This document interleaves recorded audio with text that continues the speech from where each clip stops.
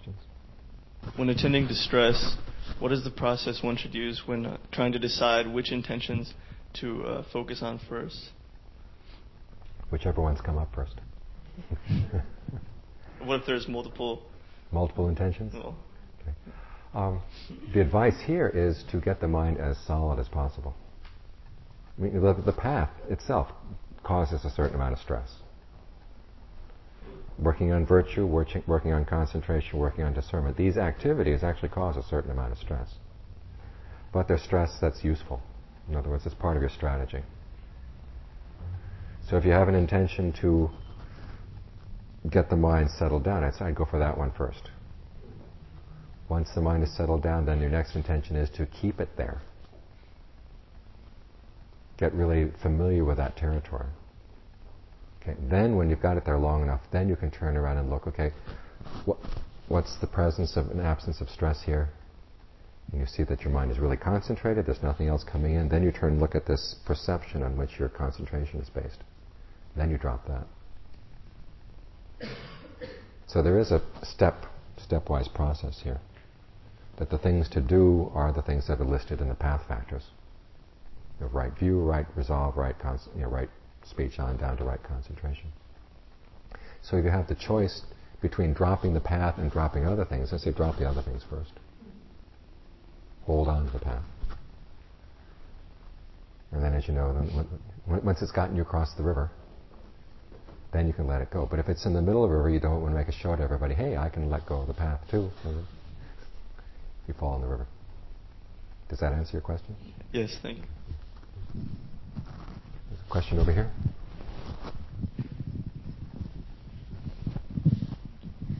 I have a question regarding the issue of the lack of stress or lack of pressure. In practical life, I compare. I have a friend whose life's falling apart around him, but he is such a person who is very happy. He is lack of stress, lack of a feeling that, it seems like he lives in the moment. So even the life is falling apart, everything's falling apart, he lives in the moment, he's happy, dandy as can be. And I come in and I say, look, my God, everything's falling apart, you gotta pick up the pieces. And the way I make him pick up the pieces is that I create pressure or stress on him. Say, here's the deadline. You've got to turn around by such and such date, and create this sense of pressure or stress in him.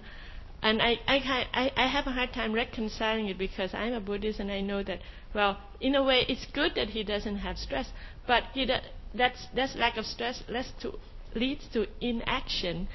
And so in order to make him turn around, I make him feel the stress, and eventually he turned around.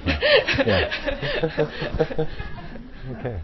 There's getting to the point here just now. There's useful stress and useless stress, and the elements of the path. I mean, if his life is falling apart and he's just kind of blissfully humming along, that's not a time to live totally in the present. He's got to look at what are the consequences of his actions. And if you realize, okay, by holding on to this, things are okay in the present moment, but in the long term, there's going to be bad consequences. Okay, then that requires turning around. Is the path or the process of getting the person into right action by creating a feeling of stress, is that? It's called urgency. Wholesome or not wholesome? It's called urgency. It's wholesome. It's skillful. There's in Pali, in Thai, there's the word sangweg. In Pali, it's sangwega. And you have to develop that quality of a sense of urgency that you can't just let things ride, because there are going to be consequences down the road. And that's a part of a wise approach. The Buddha's not teaching you to be just totally oblivious to the long-term consequences of your actions, because he may be feeling pretty blissful right now, but you say, hey, have you prepared for the fact that maybe someday there's going to be aging and there's going to be illness and there's death? Are you ready for that? Is your mind ready for those things? So are there a way to get to the action without creating stress? Yeah. There's got to be some, but the question is, the Buddha defines fabricated reality into three types. There's stress and its cause, and there's a path to the ending of stress. All of those are going to involve stress of some kind. But there's the question, okay, which kind of stress just leads to more and more continual stress, and which kind of stress will lead to the end of stress? Then it's useful. Thank you. Mm-hmm. This mic has to travel far. Okay, over here and then over there.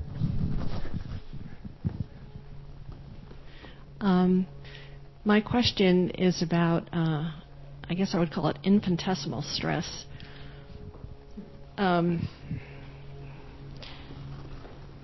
me, when I'm sitting, I find that when my mind is very quiet and it starts to drift even a very small amount, I feel a pain. There is a pain there. And when my mind comes back and everything drops off, there's absolutely no pain. So my question is, when there's actually no consciousness, even of the body or even of the mind, at a certain point, what do I do next? Stay there. Pardon me? Stay there. And look to see, as your sensitivity gets stronger, to see if there's any, even the tiniest bit of stress at all. But sometimes it requires that you stay there for long periods of time or keep coming back to that spot. Because you can't see the stress in some of these states until you've been there a long time. It's like your eyes adjusting to a very bright room. You walk in and it's so bright you can't see anything. But then after you've been there for a while, your eyes adjust. You get more sensitive, and then you'll see. Question? At the beginning, when you were describing the meditative states becoming more and more sensitive to the stress, it sounded to me like you were describing the four immaterial jhanas and leaving that. So I'm wondering if you believe that one needs to go into those four immaterial jhanas before, the final end of stress. Is that what you were implying? You don't have to. The pattern he gives is just kind of letting out the whole road, the whole roadmap. In this particular sutta that I was following there, the Buddha was giving the whole roadmap. But there are other places where he says sometimes you can see this, you can get to the deathless, leaving, say, the first jhana or the second or the third. Okay, thanks. Okay, let's plow on. I have 10 pages of notes, and we've just finished the first 2. Okay. Before we leave the Pali Canon teachings on emptiness, I'd like to look at some of the later critiques that the Mahayanas in particular directed towards the earlier teachings. One was that, particularly in the question of the presence or absence of a self, that, for lack of a better word, they call mainstream, which is kind of the early teachings. The mainstream Buddhist teachings taught clearly that there is no self in you, but somehow got tied up in the idea that there was a self in this lectern, or this lectern had its own self. That there was sort of an inherent existence in the lectern, as opposed to there being no, or there was an inherent existence in sort of the individual elements of your experience, but there was no you there experiencing them. Part of this critique is based on later Abhidhamma, and we'll be getting that to in a minute. But from the point of view of the way things functioned in the earlier teachings, a lot of that critique is irrelevant in this sense. Okay? The Mahayana take was that people are attached to things because they think there is an inherent existence in those things. If you believe that there was no inherent existence in this, then there would be no attachment to it. Psychologically, I personally don't see how that works. We're attached to things not because we think they have an inherent existence, but because we think they'll serve our purposes to create happiness. Now, whether you've got a BMW, say, whether that BMW has an inherent existence or not, is not the issue as far as you're concerned. It still functions. It gets you where you want to go. It impresses the neighbors. It does what you want it to do. And that's where attachment comes from.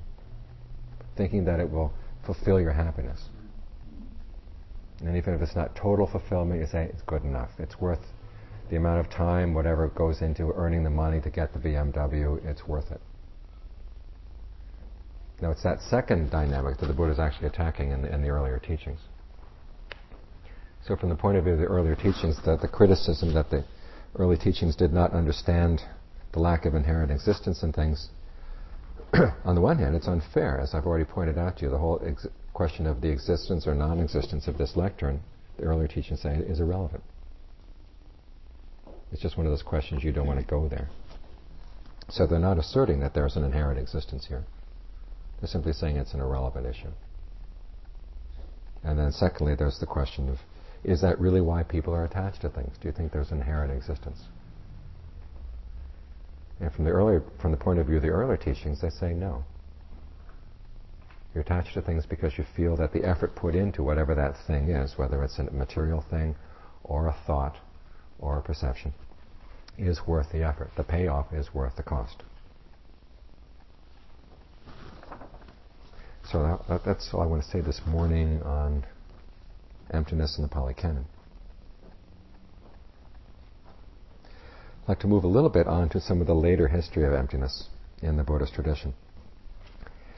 And it's going to be kind of roundabout because a lot happened between the time of the Pali Canon and the next big emptiness issue, which was Nagarjuna. Outside of Buddhism, the big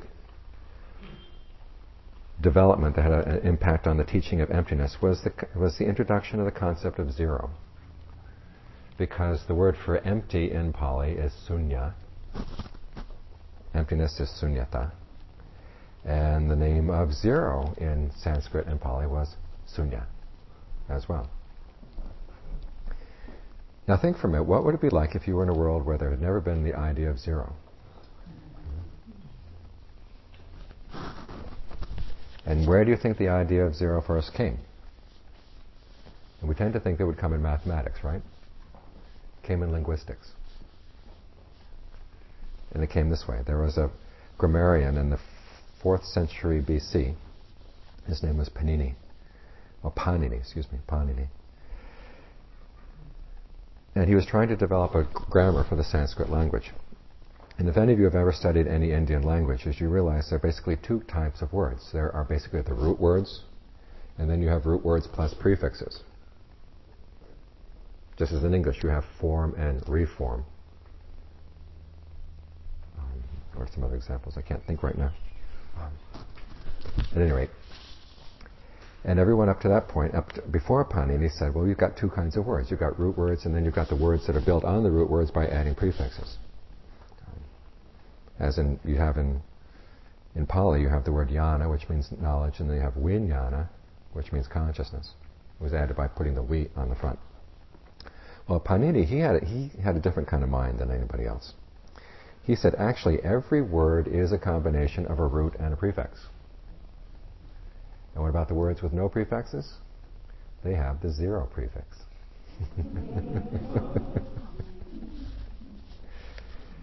So that made it very consistent that you have no root words that any human being uses, just as a root. You've got the root plus the prefix. That's a word in his concept. He was an extremely logical sort of person. Well, what does this mean, to have a zero prefix? It means you have nothing, but it functions. It performs a function. It does something. It takes a root and makes it into a word. And then the mathematicians began to realize that this is a useful concept in math. Because prior to this, can you imagine what doing high math was like before they had things lined up in the ones and the tens and the hundreds and the thousands? You had to memorize these huge sums in your head. It was all very complicated. But all of a sudden, someone came along and said, we can line these things up. A 10 is just a 1 with a 0 behind it. The zero doesn't mean anything, but it performs a function. It turns the 1 into a 10. You put two of them there, and they turn it into 100. You can add zeros, you can subtract zeros, You can multiply and divide zeros. And they do things. They perform useful functions, but there's nothing there. So think about that when we get to Nagarjuna. You can have zeros, but they can do things. Even though there's nothing. Nothing can do things. And it doesn't mean what it sounds like it says. It's possible for nothing to do something. Okay, that was the main development outside of Buddhism that was going to have an impact on the teachings on emptiness later on. When was it? 4th century BC, India.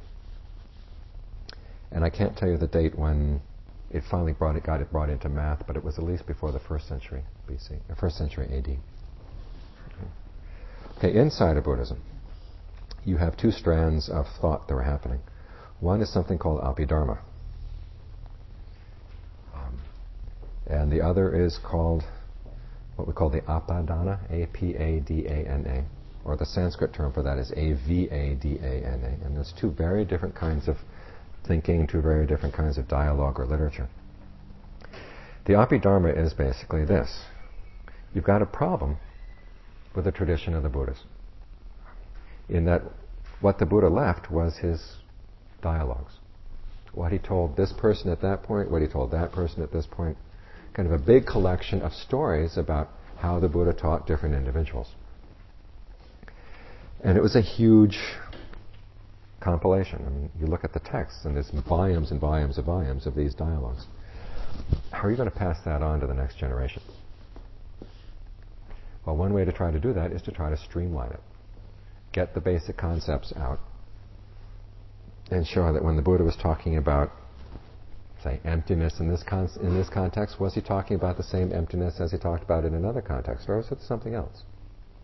When he was talking about feeling, when he was talking about perception, how many different kinds of feelings are there? How many different kinds of perceptions are there? Let's make a table. That's the beginning of the Abhidharma. And what they did in doing this was, on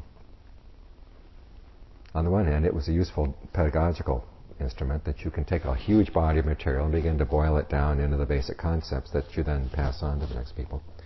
But you've got this other problem, which is that when the Buddha taught, he taught in context. When he was teaching an elephant trainer, he would use a certain kind of vocabulary. He would use a certain kind of teaching, starting where that person's mind was and then trying to lead that person from that particular mindset to an awakened mindset. And given the fact that different people have different defilements, different people have different ways they can be reached, he used a lot of different teaching techniques. Now the question is, when you take the words out of the context and put them all on the table together, is that fair? Yeah. Or have you destroyed something? And the Abhidharma said, it doesn't matter. We want a systematic table. So they went ahead with a systematic table. But I'm just leaving that question there in a minute. Because what happens is when you start getting the systematic tables out, you begin to realize that concepts, a set of concepts that worked in this context and a set of concepts that worked in this context, when you put them together, they don't quite fit. And you get new issues that arise when you put these different concepts together that were never together before.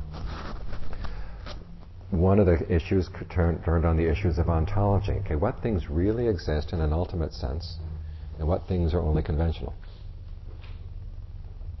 About the question that the Buddha talks about individuals. Well, do individuals really exist? Or is that just a convention? When the Buddha talks about specific people, do they really exist, or is that just a conventional term for 5 khandhas? This is what they call an issue of ontology, the level of existence or the level of being you have there. Other issues came up with the question of logic. The Buddha said that his teachings had to be consistent. When you hear about a new teaching, he said you should compare it to something that you've heard before. And if it's consistent, okay, then you can take it, this is the Dharma. Well, how do you decide what's consistent or not? Logic began as a systematic body of thought or a body of teachings as a result of this. And when you talk about existence, then they came up with this idea that everything is made out of dharmas, which are these sort of individual events that come and go. And those are the things that have ultimate existence, and they come and they go in the pattern of dependent co-arising. Well, the question is, how long do these dharmas exist? How long does this phenomenon exist? Like a mountain. Does a mountain really exist as a long-term thing, or is it just made of these little atoms that come and go into being, or these little dharmas that come in and out of being very, very fast? Kind of like the frames in a movie. Or this hall. I mean, does that wall over there, does it exist as long as the wall is standing, or is it made of these little tiny, tiny dharmas that come and go, come and go, come and go, come and go really fast? This is the sort of question the Buddha never asked or answered. But for some reason, the Abhidharmists got interested in this. And the question is, okay, if things, and some people said, well, they come into existence only momentarily. Well, then the question is, if they come into existence only momentarily, how can they perform all these functions in a moment and then pass on? Particularly the issue of karma. Suppose that a person is made of nothing but dharmas, but this person also has karma. What is there in this arising and passing away of these momentary existences that would carry on the karma? What's the mechanism?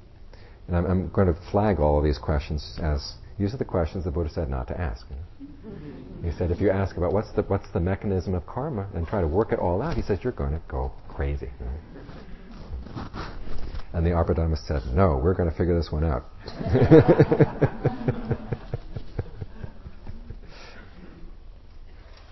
I don't have to put two and two together there, do I?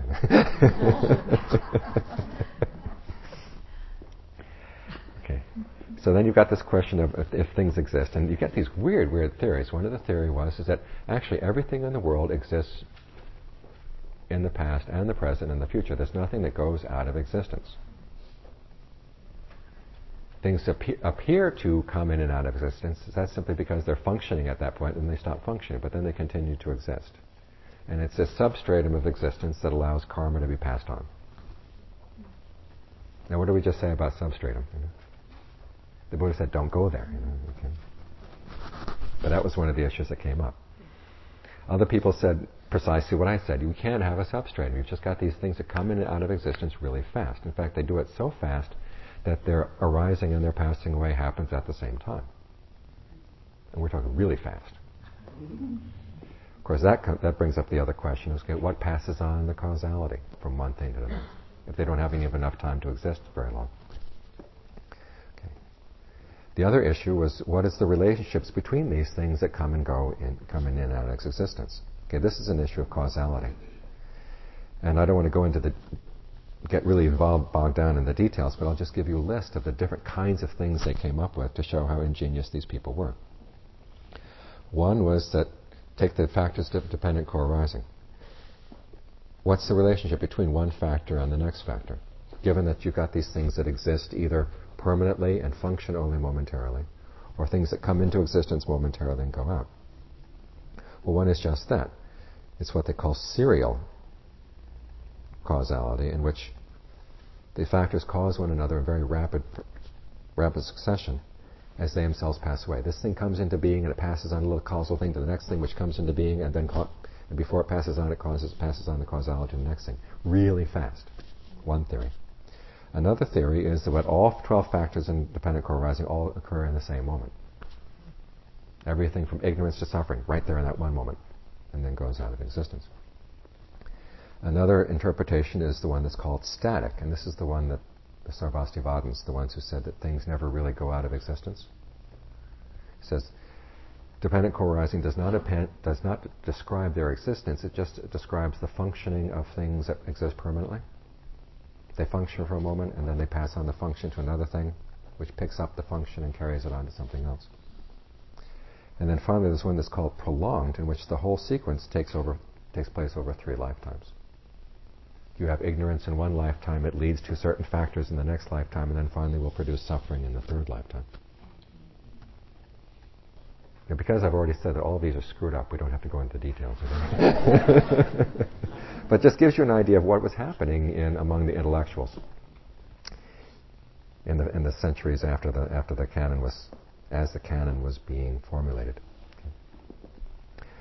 Okay, around the 1st century A.D., Nagarjuna came on the scene. And Nagarjuna is one of those people who in later centuries is sort of like a sorcerer. He had all these legends built up around him. And his name was so popular and he became so important that there's just lots and lots and lots of writings attributed to Nagarjuna. And they've been able to do stylistic analysis. And if everything that was attributed to Nagarjuna was actually written by Nagarjuna, he had to live about a couple centuries. In fact, the Mahayanas preserved a tradition that he did just that. He was a sorcerer. He was a doctor. And he knew how to create eternal life. And the story goes that the reason he finally died was that he had a supporter who was a king. And the king says, well, I'll support you in your eternal life as long as you turn around and give me the medicine too. And so this king showed no signs of aging, showed no signs of dying at all. And his son, the prince, was getting kind of anxious. And so he went to complain to Nagarjuna. And he says, I'm being cheated out of my right to the throne here. And Nagarjuna said, okay, and he took a blade of grass and he stuck it through his neck and killed himself. And then, of course, when Nagarjuna died, then the king no longer had the medicine. The king was going to die. But it so shocked the prince that the prince became a much better king than you would have expected. At any rate, you've got this whole problem. You've got all these writings attributed to Nagarjuna. And the problem is figuring out, okay, which ones are the actual ones and which ones are the later additions. And you look at what the scholarly literature has to say, and they say there's really only one that everybody agrees on. It's something that's called the Mula Madhyamaka Gardika, which means literally the verses on the root of the middle way. Now, this is the teaching where Nagarjuna sets forth many of his teachings on emptiness. And so let's focus just on this one text. The problem, however, with focusing on this one text, it's called a Gardika. And a Gardika is basically notes that a person writes to himself to remember the main points of his arguments. You have to realize that during this time, with all the Abhidhammas and everything going along, these issues that I told you earlier of metaphysics, ontology, cosmology, and logic, we're creating a whole school of debates. The Buddhists debating among themselves, the Buddhists debating with people outside. And if you're a debater, you need debate notes. And in those days, they didn't carry notes around, so you had to memorize all the important points of your debate. It means that you sort of leave off all the extraneous stuff and you focus on the real issues, or the points that you want to make. And this list of issues is called a Gardika. Now, what you often had was famous debaters would write down their Garikas and then they would provide a commentary for their students and the next generation. So they would know, okay, these are the main points that I used in my debates, and this is how I developed them in the debates. The problem is, Nagarjuna didn't leave a commentary. Nobody knows why. And so you've got a problem in trying to figure out these Garikas, is because sometimes in the Garikas, the Nagarjuna is speaking in the voice of his opponent. Okay, this is the kind of argument that you're going to get, and this is how I responded. Only the problem is the Buddha, Nagarjuna, didn't say, this was the argument, this was my response. So you've got this whole collection of verses, and it's not always clear where he's speaking in his own voice, where he's speaking in somebody else's voice. So as you can see, it's going to be a mess trying to wade our way through something like this. The best way to deal with this is to focus on the issue. Since our concern is with emptiness, let's focus on where Nagarjuna defines emptiness and also talks about his approach in using emptiness, and then piece together out of the Garikas a way of making sense out of them. Now, by Nagarjuna's time, as I said earlier, they had come up with the idea that the Buddha taught on two levels. There was the ultimate level and there was the conventional level. When he talked about individuals doing this and this type of individual or that type of individual, they had decided, or they come to the conclusion, one, by his time they had concluded that there was no self. And we said earlier that the Buddha had said there is a self, right? Or, excuse me, you don't answer the question. You don't say there is, you don't say that there isn't. And people outside of Buddhism kept pressing the Buddha. Said, come on, give a straight answer. Come on, let's stop this. So finally they came up with their straight answer, which was that there is no self. Now, when you accept the idea that there is no self, then you've got a real problem when the Buddha is talking about people or individuals. So they came up with the idea that there are two levels of truth. There is the conventional level of truth, and there is the ultimate level of truth. The conventional level of the truth, the Buddha was just talking in terms that people would understand in terms of their daily language. But when he talked on the ultimate level of truth, there were no people there at all. There were just sort of conglomerations of form, feeling, perception, fabrications, and consciousness. Well, Nagarjuna accepts the idea that there are two levels of teaching, but he changes it around. He says there are two levels of teaching and there are two levels of emptiness. The conventional level of emptiness is dependent co-arising. And this is where he differs from the Abhidhammas, who said dependent co-arising is the ultimate level of truth. Nagarjuna says, no, it's a conventional truth. How is it conventional? The question is, what is the ultimate emptiness? Ultimate emptiness is, he says, total non-reliance on views. Gets the mind to a state where it doesn't have to rely on any view at all. Now you realize that dependent co-arising is in and of itself a type of view. It explains why it's a good idea not to have reliance on views. That's what its purpose is. The reason it's good, how it explains it, on one hand, when Nagarjuna talks about dependent co-arising, he gives a pretty standard account of what happens in dependent co-arising, but he focuses on the issue of clinging. He says, okay, if there were to be no clinging, then the person who was clinging would be released and there would be no further becoming. In other words, by letting go of your clinging, okay, that brings about total freedom. Okay, this much is pretty conventional. Where Nagarjuna gets interesting is where he says the ultimate purpose of emptiness is to pry away all possible ways of clinging to any kind of view. And he does this by approaching clinging specifically as the issue of clinging to the idea that there is any existence, or there's no existence out there. He says all views are built on the idea that things either exist or they don't exist. If you talk about the world existing or not existing, you could talk about people existing or not existing. But he says if you can take apart the idea that existence and non-existence really apply to reality, that destroys the basis for all views. So what he's going to do is he's going to take everything apart by logic. We said earlier the big issues for the Abhidhammas were ontology and logic. So first he's saying, okay, the basic concepts of ontology don't make any sense. Because what is ontology? Do things exist? Do they not exist? Do they both exist and not exist?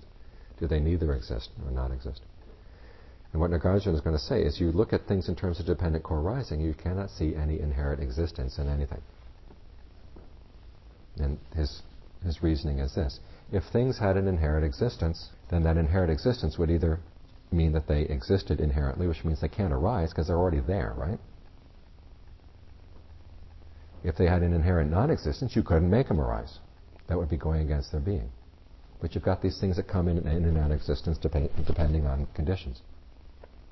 So you can't really apply the concept of existence to these things. You can't apply the concept of non-existence. It does not logically fit. He says you can't say that they both exist and non-exist because neither of the concepts really apply at all. So if you put them both together, then you've got a bigger problem.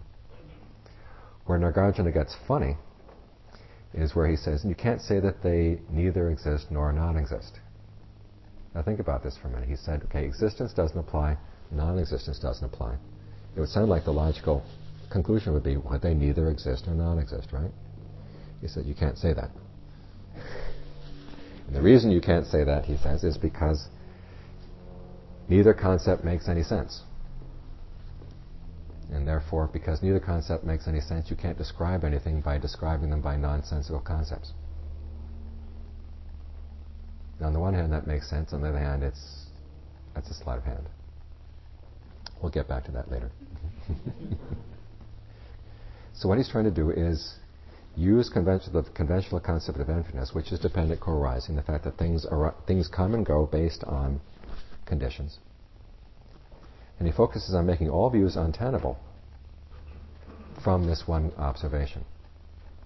And he goes through, and there's a whole series of things where he takes apart the concept of motion, where he takes apart the concept of things, a thing that could come in existence and go out of existence. And he shows that if you look at it in terms of dependent co-arising, it doesn't really make any sense.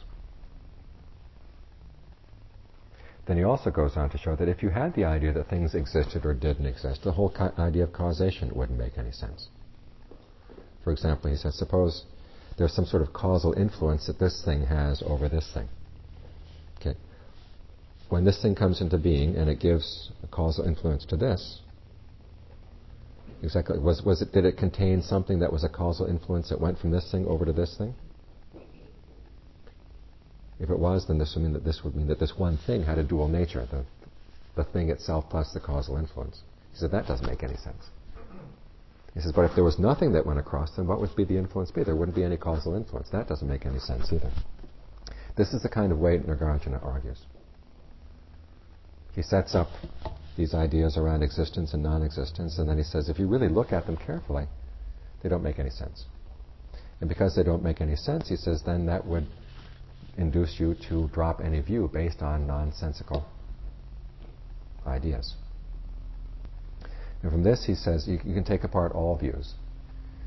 And to begin with, he starts on some non-Buddhist views, and then he turns into some views that were formulated by the Abhidharmists about things coming into and out of existence, whether they existed before they function or they didn't exist before they function. He takes it apart and shows that you can't make any sense out of it. And basically, when you do that, then you come to, and then he takes apart his concepts of emptiness and non-emptiness. He says, you look at this too, and these concepts, they don't make any sense either, ultimately. The idea being, okay, you take apart this view, and then you take apart the tools that you use to take apart that view, and then you take apart those tools. Ultimately, it doesn't give you anything to hold on to. He says, once the mind doesn't have anything to hold on to, then it lets go, and it reaches the ultimate emptiness, which is the whole goal of the teaching, which is this non-reliance on views. I just realized I didn't explain that very clearly. Let's try it again. Okay. So you've got two types of emptiness. The emptiness of dependent co-arising, which is kind of a conventional level of emptiness. And you've got the ultimate level, which is a mind that is totally free of views. Okay. He uses this conventional level of emptiness to take apart the ideas. What he says, all views are made up of ideas of things existing and then acting on other things that exist. Because that's all your views are made up of that. In fact, he goes so far as saying the reason you have lust is because you think that the object of your lust exists, and you exist, and your lust exists. And that's why lust has power over you. And I said, if you can take apart the idea and realize that the object of your lust is empty, you are empty, your lust is empty, end of lust. Logically, it makes sense. Psychologically, I don't think it makes any sense at all.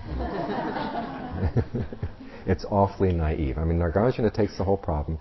He says, the Buddha does talk about clinging as the main cause of suffering. But he says there are actually four types of clinging. There's sensual clinging, there's clinging to views, clinging to your sense of yourself, and then there's clinging to what he calls rites and practices, clinging to certain ways of doing things. For Nagarjuna, there's only one kind of clinging, it's clinging to views. That clinging to views is based on a faulty logic. Okay? And if you can use your logic, if you can use other tools of logic to take that apart, he says, then you can end all clinging. And when there's no more clinging, then there's no more becoming, and then there's nirvana. Now, if you're coming at this from the point of view of a logician, it makes sense. The difficulties in Nagarjuna is that he will use any logical tool he can at all to take these things apart. I mean, if you try to see, does Nagarjuna have a consistent approach in his logic? No. He'll take anything to take apart a view. And if you have any particular view that's based on any kind of existence, and you can attack it from any angle, he'll take that angle. And then the next view comes up, and maybe he has to attack it from this angle. But the whole purpose of this, he says, is a good purpose, because the reason we suffer is because of this clinging. And you've got to do anything you can to take apart the clinging. So he says he doesn't feel that he needs to be consistent all the way through. If you can take it any kind of approach that works, you take it. just to destroy that person's attachment to that particular view. Ultimately, though, he says you have to even destroy your attachment to emptiness as a view. Which is why after he's taken every other kind of view apart, then he turns around and he turns on his own tools. To show that the concept of emptiness itself, he said, if things were not empty, how could you see that they arise and pass away? If things were empty, how could they arise and pass away? And what that's supposed to do is this kind of logical twist that makes you drop all views either way. That's how Nagarjuna works. And so one of the difficulties in reading the text is trying to describe, when he's describing the process from outside, trying to explain why he's taking this approach, and he does that in some of his verses. And then there are other verses where he's actually doing the approach, showing you how it happens. And so he'll pick up one view and take it apart, and then he's got from one angle, and pick up another view, take it apart from another angle in the next verse. And many times he's contradicting himself from verse to verse. But as far as he's concerned, that doesn't matter because his purpose is to take apart all views. He says, if you believe in emptiness, everything is proper. For the person who uses emptiness, everything is proper. So you can see why he has this reputation of being a trickster. The question is does it really have the effect that he intended? Because as we said earlier, whether you would describe this as existing or non-existing, you can still be clinging to it, even if you wouldn't describe it as existing or non-existing. The question is, does this perform the function I want it to right now? And then you can cling based on that. Does it make me happy? Is it worth it? And Nagarjuna doesn't touch that issue. So in some ways, he's following the same pattern as the earlier teaching, saying, well, clinging is the cause of suffering. We've got to get rid of the clinging. And you look at this particular text that we're working on, Nagarjuna is known for being a Mahayanist. He doesn't give any Mahayana views at all. I mean, the basic Mahayana teaching is the Bodhisattva path. He doesn't mention the Bodhisattva path. And as we get into this afternoon, we'll be talking about what the Bodhisattva path was described in those days. Nagarjuna doesn't use any of those descriptions at all. Straightforward Hinayana goal. Get to nirvana by letting go of clinging. He has a slightly different way of doing it from the early texts, which is seeing clinging as a logical problem, and then using logic to attack that from all angles. And then finally he attacks his logical tools, so that you can have no more basis for clinging and then you drop it all. He's fascinating, but you always have the feeling he's tricking you. My feeling for Nagarjuna is that he was kind of like a college sophomore who learns logic and begins to realize, hey, you can use it this way, and you can use it that way, and you can use it this way too. Or like, I have to make a confession. I've been reading Ursula Le Guin recently. The Earthsea trilogy. And Ged, the hero in the very beginning, he learns magic tricks. And he has no idea that there are going to be consequences for his tricks. And so he does all kinds of things. And he ends up really hurting himself. My sense of Nagarjuna is that he's focusing on the one issue. He has really great insight where you can take things apart from any angle, and we're trying to get rid of clinging. Let's use logic as a way of getting rid of clinging. Because he does point out rightly that the Abhidhammas are creating a bigger and bigger and bigger edifice of views to hold on to. And they're asking a lot of questions that the Buddha said, don't ask. They're trying to answer them.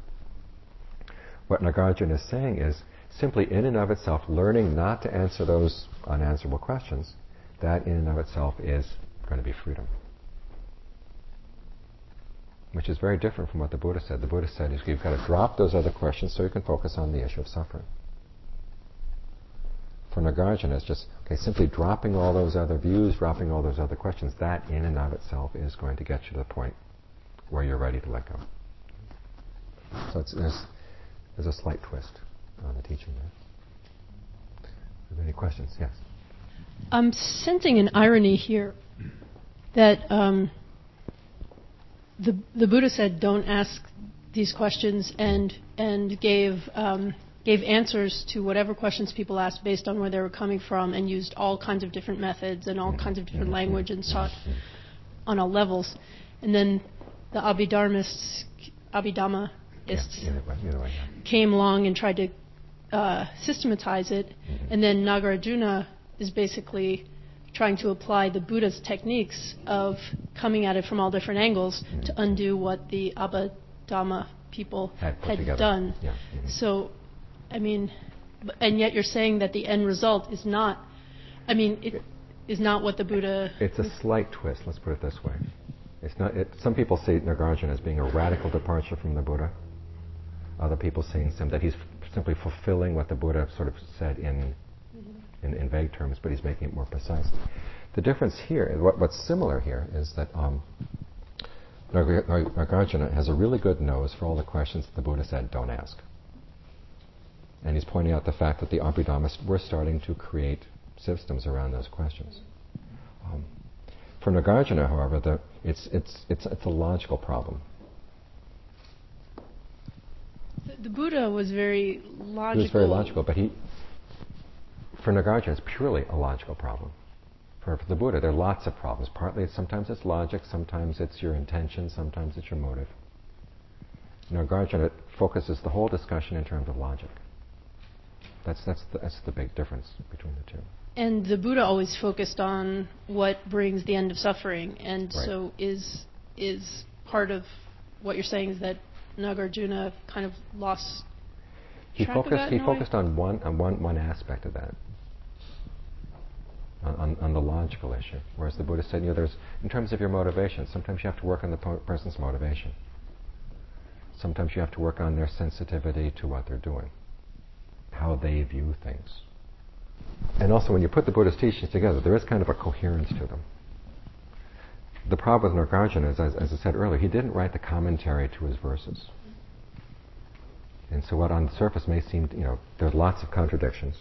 And you'd really want to know how is he going to work out the contradictions himself. Because he actually ends up saying opposite things from one verse to the next. The Buddha never says opposite things. There's just, sometimes a little bit of psychological context that changes from one dialogue to the next.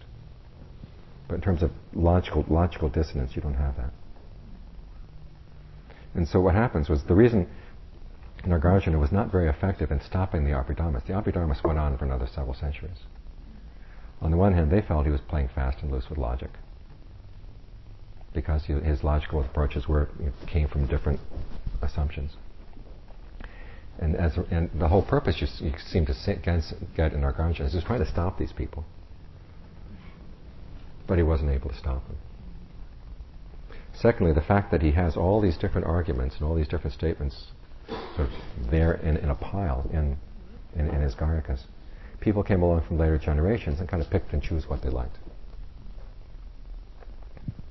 Take things out of context. Right, which kind of, it just mirrors his method, so he kind of... Yeah. Well, the problem is sometimes they would take just one hunk to create another view. Can I ask you just to repeat the 4 forms of clinging? One was clinging to views. The Buddhist teachings of clinging to views, clinging to sensuality. The third one is clinging to doctrines of the self. And the fourth is clinging to rites and practices, sort of ritual ways of doing things. So there was a question. We got it. I wonder, does it help to think of time as a continuous or continuum where past, present, and future all exist simultaneously? That is, where all events that ever happened and all that ever will happen are somehow all in existence right now. So there's no separate past, present, and future, and because everything that ever happened did lead up to where we are now, and everything we do, what we do now, is going to bring the future into effect. So in a way, it's all real now, and that helps to explain karma. And maybe it also explains how these little events are particles of existence that go in and out of existence instantaneously. Somehow they don't exist, but they do have a forever existence. That was one of those questions the Buddha said don't answer. The question is, the connection he wants you to see is between stress and what you did and what you're doing. And he says when you work through that issue, then you've basically solved all the problems that really need solving. So he would say, basically, it's one of those questions you just back off of. And he's trying to get you more and more focused on, okay, where is there the stress right now, and what did I do, and what am I doing to maintain that? That's the issue. The reason I brought that up is thinking like that helps me to realize that all the thoughts I have, all my impulses, and the ways that I act upon them, they have immediate and also long-term consequences on myself and everyone around me. Okay, if you find it helpful, but then the question is, you want to be focusing specifically, okay, which thoughts are skillful and which ones are not. That's where you want to go from there. Okay.